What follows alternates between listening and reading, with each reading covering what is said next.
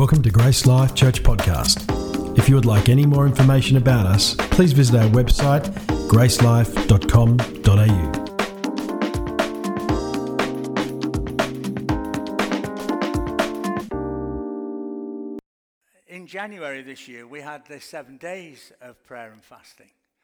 And at the end of that 7-day period, I was getting out of the car at Grace Life in Malaga. And Bunny, I don't know if you know Bunny and Yvonne, but he's a great guy. He's got a real servant heart. And Bunny came and he always helps, gets my bag, takes it down to the chair and looks after me, and he's really good. And he said to me, he said, Pastor Bob, I'm believing for a creative miracle for you. And so, when I heard creative miracle, I thought, I really need a creative miracle, because in November last year, I had to go to my GP about this hip, and she sent me for an x-ray, and I had to go and see a specialist. Oh, yes, and it's no good. It's bone on bone. There's not a bit of gristle there. There's not a bit of cartilage. You're bone on bone. So there's nothing we can do. We'll have to chop it out and put an artificial one in for you. So I'm on a waiting list.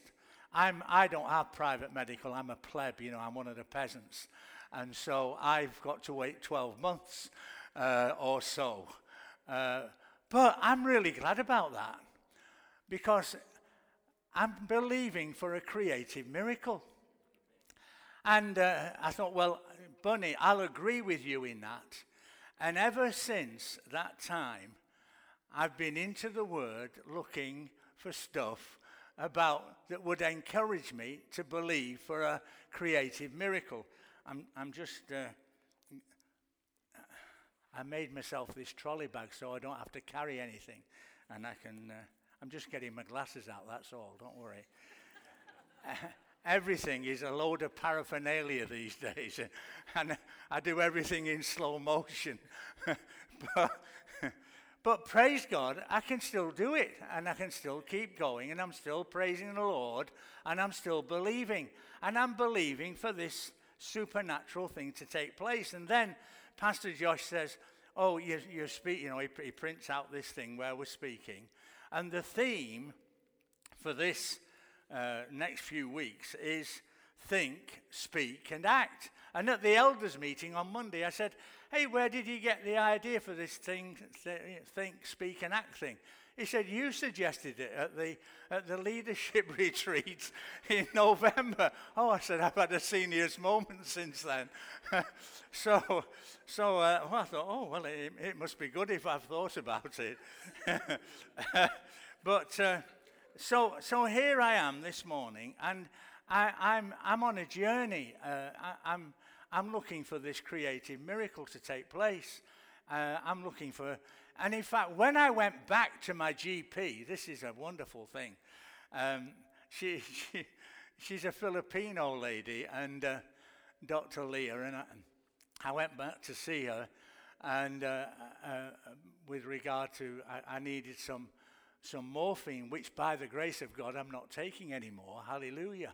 So I'm a step in the right direction.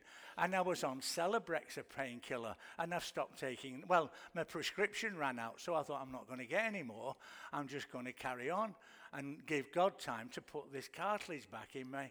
Because, if I'm thinking and I'm speaking and I'm acting, I've got to not only think about it and speak about it, I've got to do something about it. And Margaret bought me a book as well, 800 Calories a Day by Dr. Michael Mosley. And so I'm on 800 calories a day. And since January the 7th, I have lost 14 kg. So that's a practical thing that's taking the weight off my hip. And I've got another 17 kg to go. But I'm nearly halfway, so praise God. And it's wonderful. So this whole message about thinking and about acting and speaking. And I thought of this scripture straight away. Obviously, the first one that comes into your mind is Proverbs 23:7, where it says, as a man thinks in his heart, so he is. We are what we think, not what we think we are. And so it does affect us how we think about stuff. But then the big scripture that came to me was Joshua 1 and verse 8, where it's God speaking to Joshua. He says, "This book of the law shall not depart out of your mouth." Everybody say mouth. That's speak. "But you shall meditate in it day and night." Meditate is think. "That you may observe to do all that is written according to this law. For then," so that's an act to do.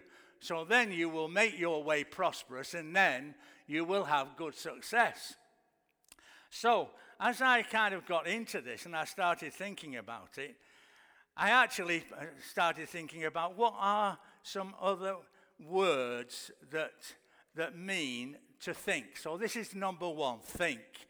If you're taking notes, write think down. T-H-I-N-K. Think.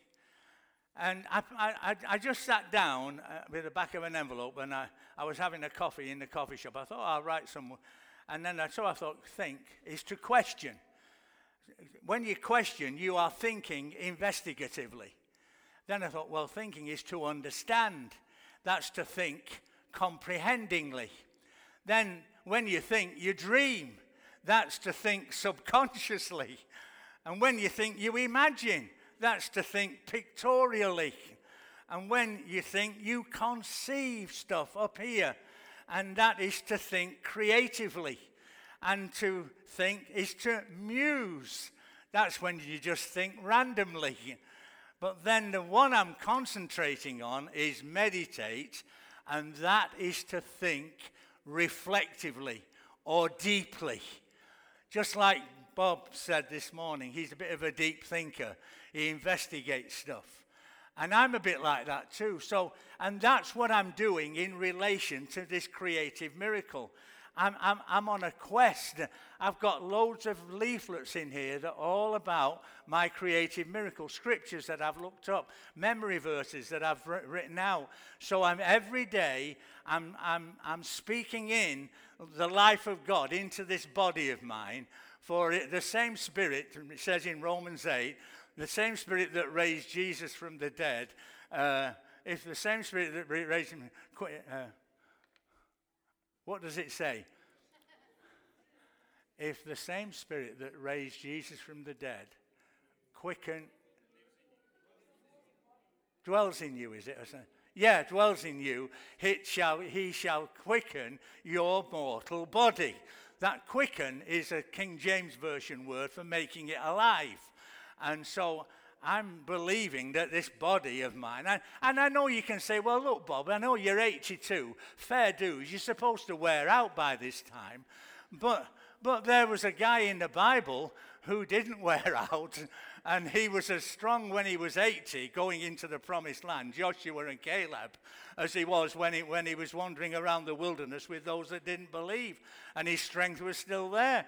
And so I'm believing. And I know you're looking at me and you say, well, you're not doing very well. You know, you're hobbling about with your stick. So what are you doing preaching about creative miracles for? Well, as of this moment, God has not said, my grace is sufficient for you yet. He said it to Paul when he sought the Lord about, mind you, he had a messenger from Satan. I've not had a messenger from Satan. I've just got a messenger from the fall of Adam. This is the result of the fall, not a messenger of Satan. And he did have. So I'm believing and I've started thinking about scriptures. And the very one that we've celebrated as breaking of bread this morning, Isaiah 53, for who has believed our report, Isaiah says. And to whom is the arm of the Lord revealed? For he shall grow up before him as a tender plant, and as of a root out of a dry ground. There's no form or comeliness that we should desire him.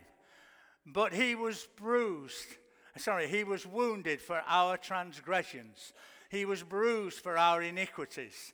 The chastisement of our peace was upon him, and by his stripes you are healed. And so Peter picks this up in his epistle and says exactly the same thing, but when he says it, he's looking back to the cross. Isaiah was looking forward to the cross. And so Peter says, by his stripes you were healed. And so I'm just saying, and I start thinking about that, and I was thinking, and then it says, but he was wounded for our transgressions, he was bruised for our iniquities. It was upon him, and by his stripes. Let me just read it here, because it goes on to say, surely he has borne our griefs and carried our sorrows, but we esteemed him stricken, smitten of God, and afflicted. Now, when I read that, I thought, oh, truly he's borne our griefs and carried our sorrows.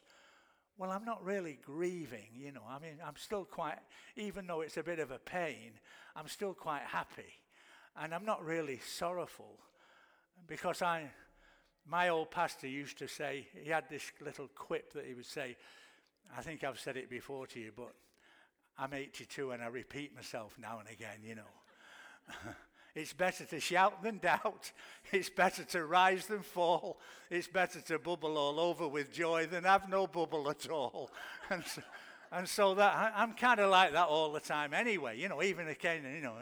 But I speak to it in the name of Jesus, and I come against it. But when I read this in Matthew 10, this very same, where Matthew says, Jesus went about and he healed them, and everybody that came got healed, as was spoken by the prophet Isaiah. Truly he has borne our sicknesses and carried our diseases. He doesn't say griefs and sorrows, he says sicknesses and diseases.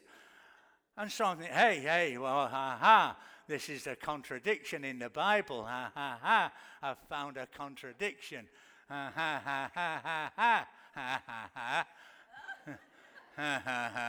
But no, I hadn't, because when I start looking at the Hebrew word for grief and sorrow, it's actually translated everywhere else in the Old Testament, sickness or disease, everywhere else. And for some reason, I don't know what the King James fellas were on about here, that they put griefs and sorrows, but they did, instead of putting, but praise God, Matthew got it right.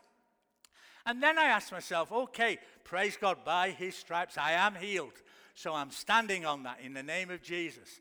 And I'm believing for it in the name of Jesus. And I'm confessing it in the name of Jesus. But then a lady came to stay with us, a friend of ours. And she's really much into the word, you know, speaking the word and that. And she's saying, well, you need to confess the word and you get healed. I said, well, maybe I haven't got enough faith. And she said, well, you only have to have great faith as a grain of mustard seed.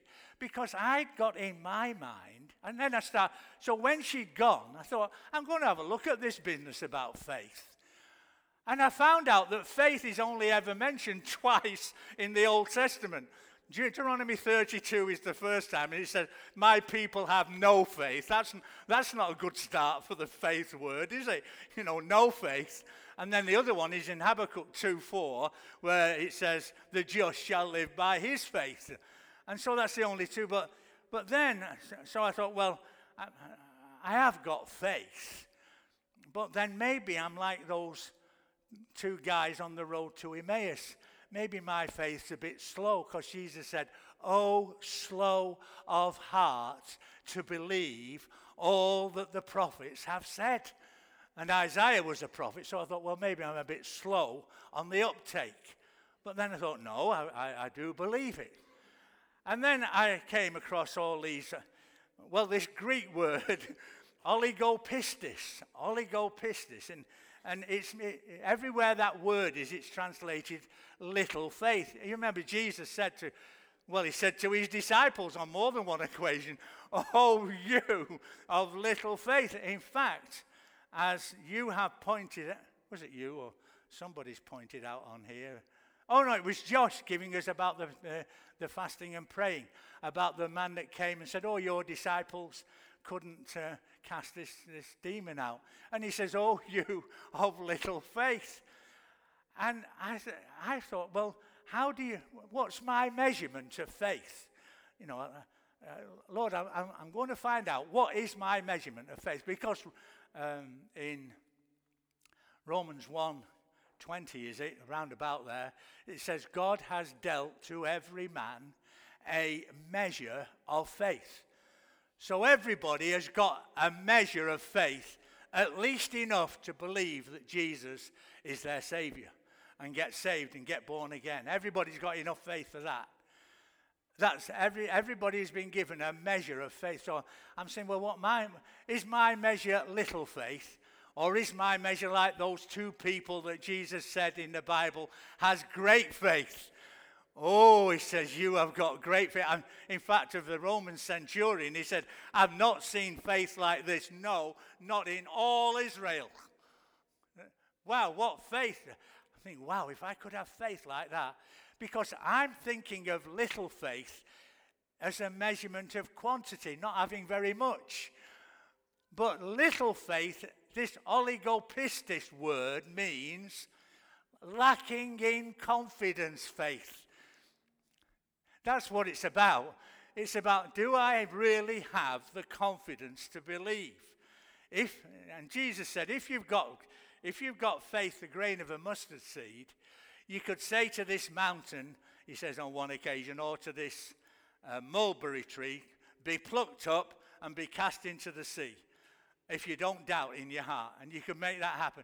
Now, it's such an outrageously, ridiculously impossible thing for it to happen that Jesus uses this to say, even if you have faith that is just the size of a mustard seed, it's not how big a measurement it is, it's how confident you are in declaring it.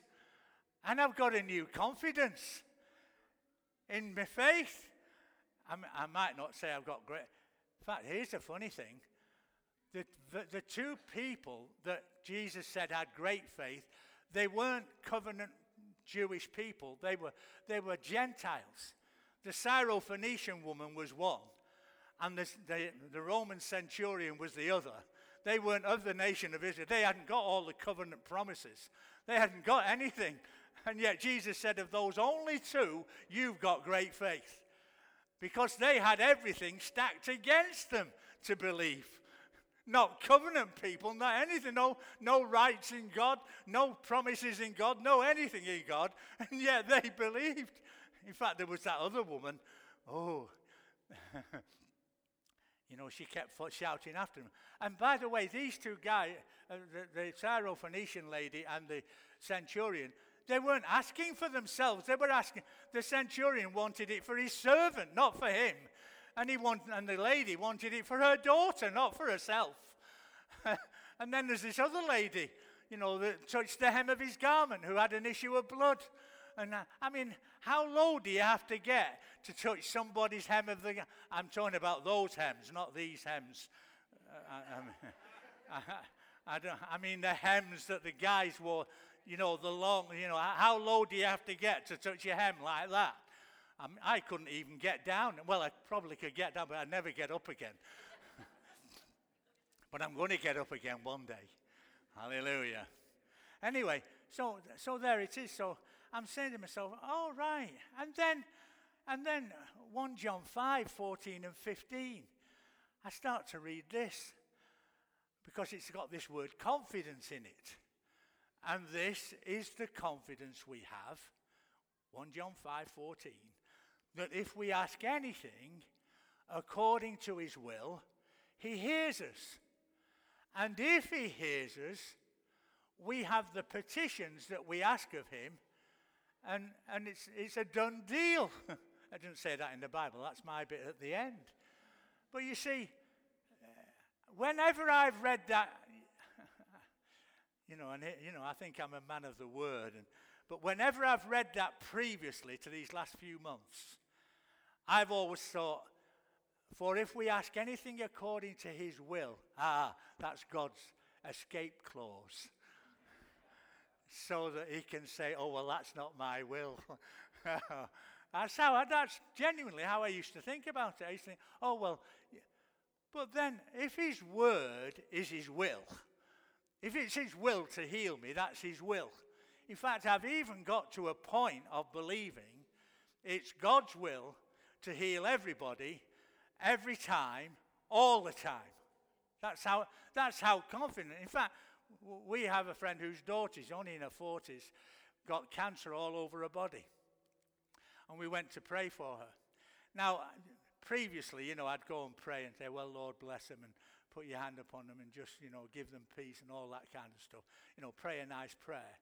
But this time when I went, oh, not on your life, no faffing around. This is the confidence we have, that if we ask anything according to his will, and it's his will to heal you. It's his will to heal you right now. 2 weeks later, she sends me a text. The lesions in my brain are disappearing. Hallelujah. What a wonderful thing. And now I'm not saying, look, there's mysteries around everything regarding healing. Don't misunderstand me. Don't think, oh, Brother Bob's got it all together now. No, I haven't got it all together. But the bit I have got together has made me so confident that I'm believing that if anybody is here is sick this morning, you need healing, you can be healed this morning. You can walk out of here. You say, well, why aren't you healed? I don't know yet. I don't know, but I'm going to be one day. Even if it's when I die and go to be with Jesus, I'm going to get healed then anyway. I'm going to get a new body. But no, I'm believing for it now, because I've got a job to do for Jesus. I've got something yet to fulfill. I've still got a mission to fulfill. I want to go to India in January and minister in India. I believe it's the Lord's will for me to do it. So anyway, I better get on to, there's a lot more things about that. But so what's my faith then? And what's your faith? On a number of occasions, Jesus said, according to your faith, be it unto you. He didn't say whether it was little, big, great, small, whatever. In fact, of one person, he says, as you have desired, so let it be. Never mind even praying, just as you've desired. Because it says in Psalm 37 that he'll give us the desires of our hearts. I pray that nearly every day, that he'll give us, I want to trust in the Lord and do good. I want to dwell in the land and feed on his faithfulness. This is Psalm 37. I want to commit, I want to delight myself in the Lord. And I used to pray so he can give me the desires of my heart. But he's going to give them me anyway. Not because, I've got to do this and I've got to do that and I've got to do this and I've got to do that. And then I'll give you your desire. Give us a break. That person that came to them and he said, as you have desired, go in peace. Your daughter is made whole. No. So it's according to my faith. And, faith does have to grow a bit. It needs to develop. I've just read Smith Wigglesworth, the Apostle of Faith, a little book. He's an old Pentecostal guy. You won't even know about him. But he was some of you do know about him. All right, yeah. Smith Wigglesworth. He was a plumber in Bradford in Yorkshire, in England. And he couldn't read or write. And he got saved in the Salvation Army. And his wife, Alice, taught him to read and write. And when he was about 55, he started going ministering and preaching and healing people in the name of Jesus. And he was a bit of a rough and ready kind of guy, You say, don't ever tell him you've got a stomach complaint, because he'd thump you in the stomach. In the name of Jesus, come out of him. And he was a bit tough. But he had gallstones for 3 years. And he went out preaching, still preaching, and in agony and in pain. And until after 3 years, it took 3 years for that to go. But there's one final thing about this, and that is the power of the name of Jesus. You see, if I don't have anything else, I've got the same thing that Peter had when he raised that man who was sick at the Gate Beautiful in Acts chapter 3. Peter said, well, the man said he wanted some money. You know, somebody said he asked for arms and they gave him legs. But it's the A-L-M-S, you know, not A-R-M-S, arms, you know, get arms for the love of Allah, you know, arms for like that. And Peter says, I haven't got what you want, but I can give you what you need. In the name of Jesus Christ of Nazareth, rise up. And he took him by, and this man had been lame from his mother's womb 40 or more years. So I'm thinking, wow, if there's that power in the name of Jesus for that to happen to that man, I mean, he's no hope, you know, 40 years, there's every hope for me to get a bit of gristle put into these bones. And I don't say a bit of gristle, whatever God's got to do, he may just have to numb it, and that's it. You know, never mind the gristle, just make it as thick as my head, and it'll be okay. Number two. So that's what I've been thinking. Can you understand how I've been meditating on that? And I'm full of confidence by the grace of God to believe that nothing is impossible with God here this morning. We prayed for the Holy Spirit to just guide us in the truth that I've got to share this morning. I might not get to the end of this. John Luke's going to get up and start playing his guitar when it's time for me to finish. Because I'm never going to get to the end of this. There's too much. Because it's in me. Oh, and it's not just in me for me. It's in me for you as well. By the grace of God. And what you have in you is in you. God's given you a measure of faith to believe. Number two, so what I've been speaking out. There's two words in the New Testament that we, again, when I used to read the word confess, I used to think, tell God everything I've done wrong. You know, say all the bad things I've done. That's confessing, isn't it? You know, confess your faults one to another. But it means, the word in the original Greek, it means to be in agreement with. It's the word homologio, and it means to be in agreement with. And then there's exhomologio, which is to affirm your belief in something. When you confess something, you affirm your belief in it. Now, I've been into this for quite a while, and you know, I'm talking about Mark 11:22, where Jesus said, "Have faith in God." The disciples, what had happened? And it's only Mark's gospel that gives you these details about it. 3 days earlier, they'd gone past a fig tree, and Jesus couldn't find any fruit on it. I've not got my head around this yet, because it says in the Bible that it wasn't the season for fruits. So I'm thinking, well, why did he go and have a look for fruit on it? But anyway, that's another story in itself. I'll get my head around that one day, by the grace of God. Maybe Alex will be, he knows everything, Alex. He can tell me, Alex. Anyway, he says, he curses the fig tree. It's the only thing in the Bible Jesus ever cursed. In actual fact, when we went to the city of Hull to take over the church in Hull, it was called the Fig Tree Gospel Hall. The only thing in the Bible Jesus ever cursed, and we had it for the name of our church. The Fig Tree Gospel Hall. Anyway, never mind about that. These disciples were a bit the same. And they came to and no fruit. So he cursed the fig tree. 3 days later, they come walking back by that very tree. And Peter says, "Hey, the fig tree which thou cursest is withered away." Because obviously it didn't wither immediately when Jesus said to it, "No more fruit grow on you from now on." It was only 3 days later.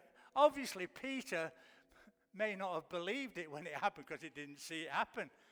And sometimes you've got to get beyond what your senses tell you and believe what God's word says more than what your senses say. I've got to believe God's word more than what my hip's telling me.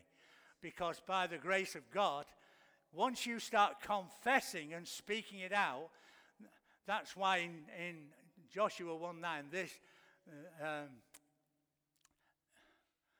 this word of the Lord shall not depart out of your, it doesn't say out of your heart or out of your mind, but out of your mouth.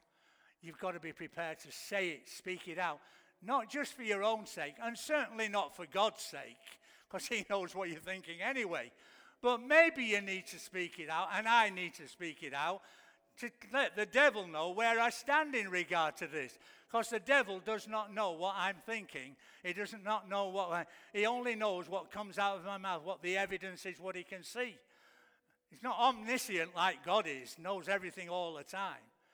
And so they say, oh, and Jesus says, have faith in God. For you, if you say to this mountain, be thou removed and be cast into the sea. And I've exercised. Now I'm not into blab it and grab it. I'm not into that kind. Oh Lord, I want a Rolls Royce tomorrow morning. And speak it out. I'm confessing a Rolls Royce. I don't need a Rolls Royce. And my God shall supply all your needs. But there was a time when I needed a car, and I was spending more time underneath the one that I had than I spent driving it, fixing it up. It was such a mess, and I was getting sick and tired of it. And I started to believe God for a car. So, in fact, I went to a garage and put my best suit on. I put my suit and my tie on. I looked real posh, really, as if I got a bit of oh, and they were all over me like a big soft dog, Oh, yes, Mr. Stevenson. Oh, no, Mr. Stevenson. Oh, yes, I've come to, I need a new car. Oh, yes, yeah, well, and they go, oh, yeah, had the brochure, took the brochure, said, right, I'll just think about it, and off I went outside, and still hadn't got the money for it. I went to preach that weekend up in Sunderland, and I preached. And I thought, I'm going to show them this brochure and tell them this is the car I'm going to get. And I was preaching on this, Mark 11. I was preaching on it, but when it got to the point of showing, I got scared. I thought, no, I better not, because it might not happen. I got scared. But they asked me to tell a story to the kids in the afternoon. So I thought, I'll tell the kids because they won't know any different. And I said to the kids, hey, can you see this car here? Next time I come here, I'm going to be driving a brand new car like this. Oh, they were all excited, It's all wonderful. and I just left it with the Lord. And then one day, a lady came to visit, stay with us. She said, I've come to take you out to buy you a new car. I got a brand new car, 6 seats in it. I'd actually done the funeral for her husband. He was a miner, and he got blown up in the mines. And he was a lovely man of God. And his wife came, and I did the funeral and everything. But she came out. We said, come and have some time with us, Anyway, she took us out to buy this car. Fantastic it was. I used to roll up preaching outside churches in this brand, and they'd think, what are you doing with that brand new car? You're a preacher. You shouldn't have anything as good as this, You should have an old bomb, never mind getting a new car. So I've tested this. It works. It's not just work for me for cars. It's work for houses. We've given houses away. Well, one house. One house. Oh, I can't go into it all. Garfield, I started saying, I'm going to preach in America, because I thought, that's where all the money is,